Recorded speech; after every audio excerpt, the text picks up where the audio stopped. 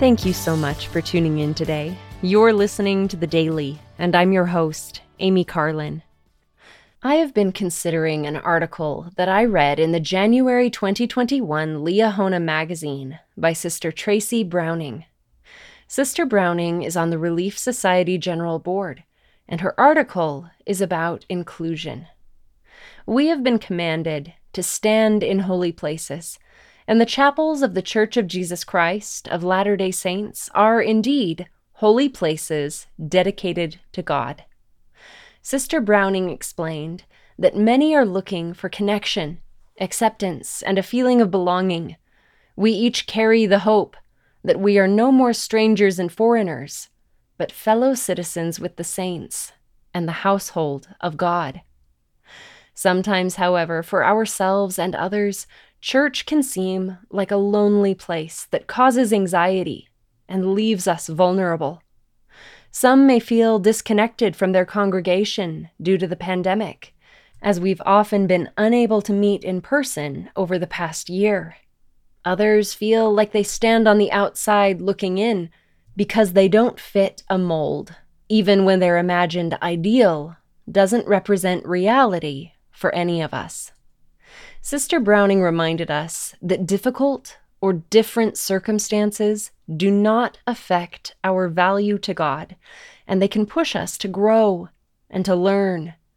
That said, some feel like their individual or less than ideal circumstances make it hard to fit in or be fully understood. Sister Browning pointed out that we learn in the Book of Mormon that we are commanded to mourn with others, comfort them, and bear their burdens.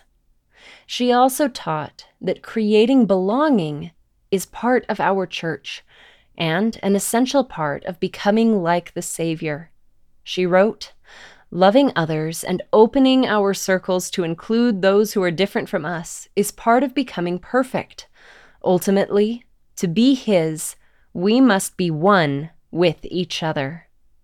The Lord knows and cherishes each of our individual circumstances. He remembers us. So what can we do to show that we are trying to do the same for members of our own congregations? Sister Browning suggested that we could reach out to others, get to know them, and extend invitations to those who might need a friend. We can pray for inspiration to know how to help. As we do these things, we will not only lift burdens of loneliness around us, but we will also lift any loneliness we feel ourselves by following in the Savior's way. Sister Browning concluded, "There is so much to learn from others as we get to know them." If you would like to read the rest of Sister Browning's message, look up Including Everyone in the January 2021 Liahona magazine. Thank you again for listening today. The Daily is brought to you by the Church of Jesus Christ of Latter-day Saints,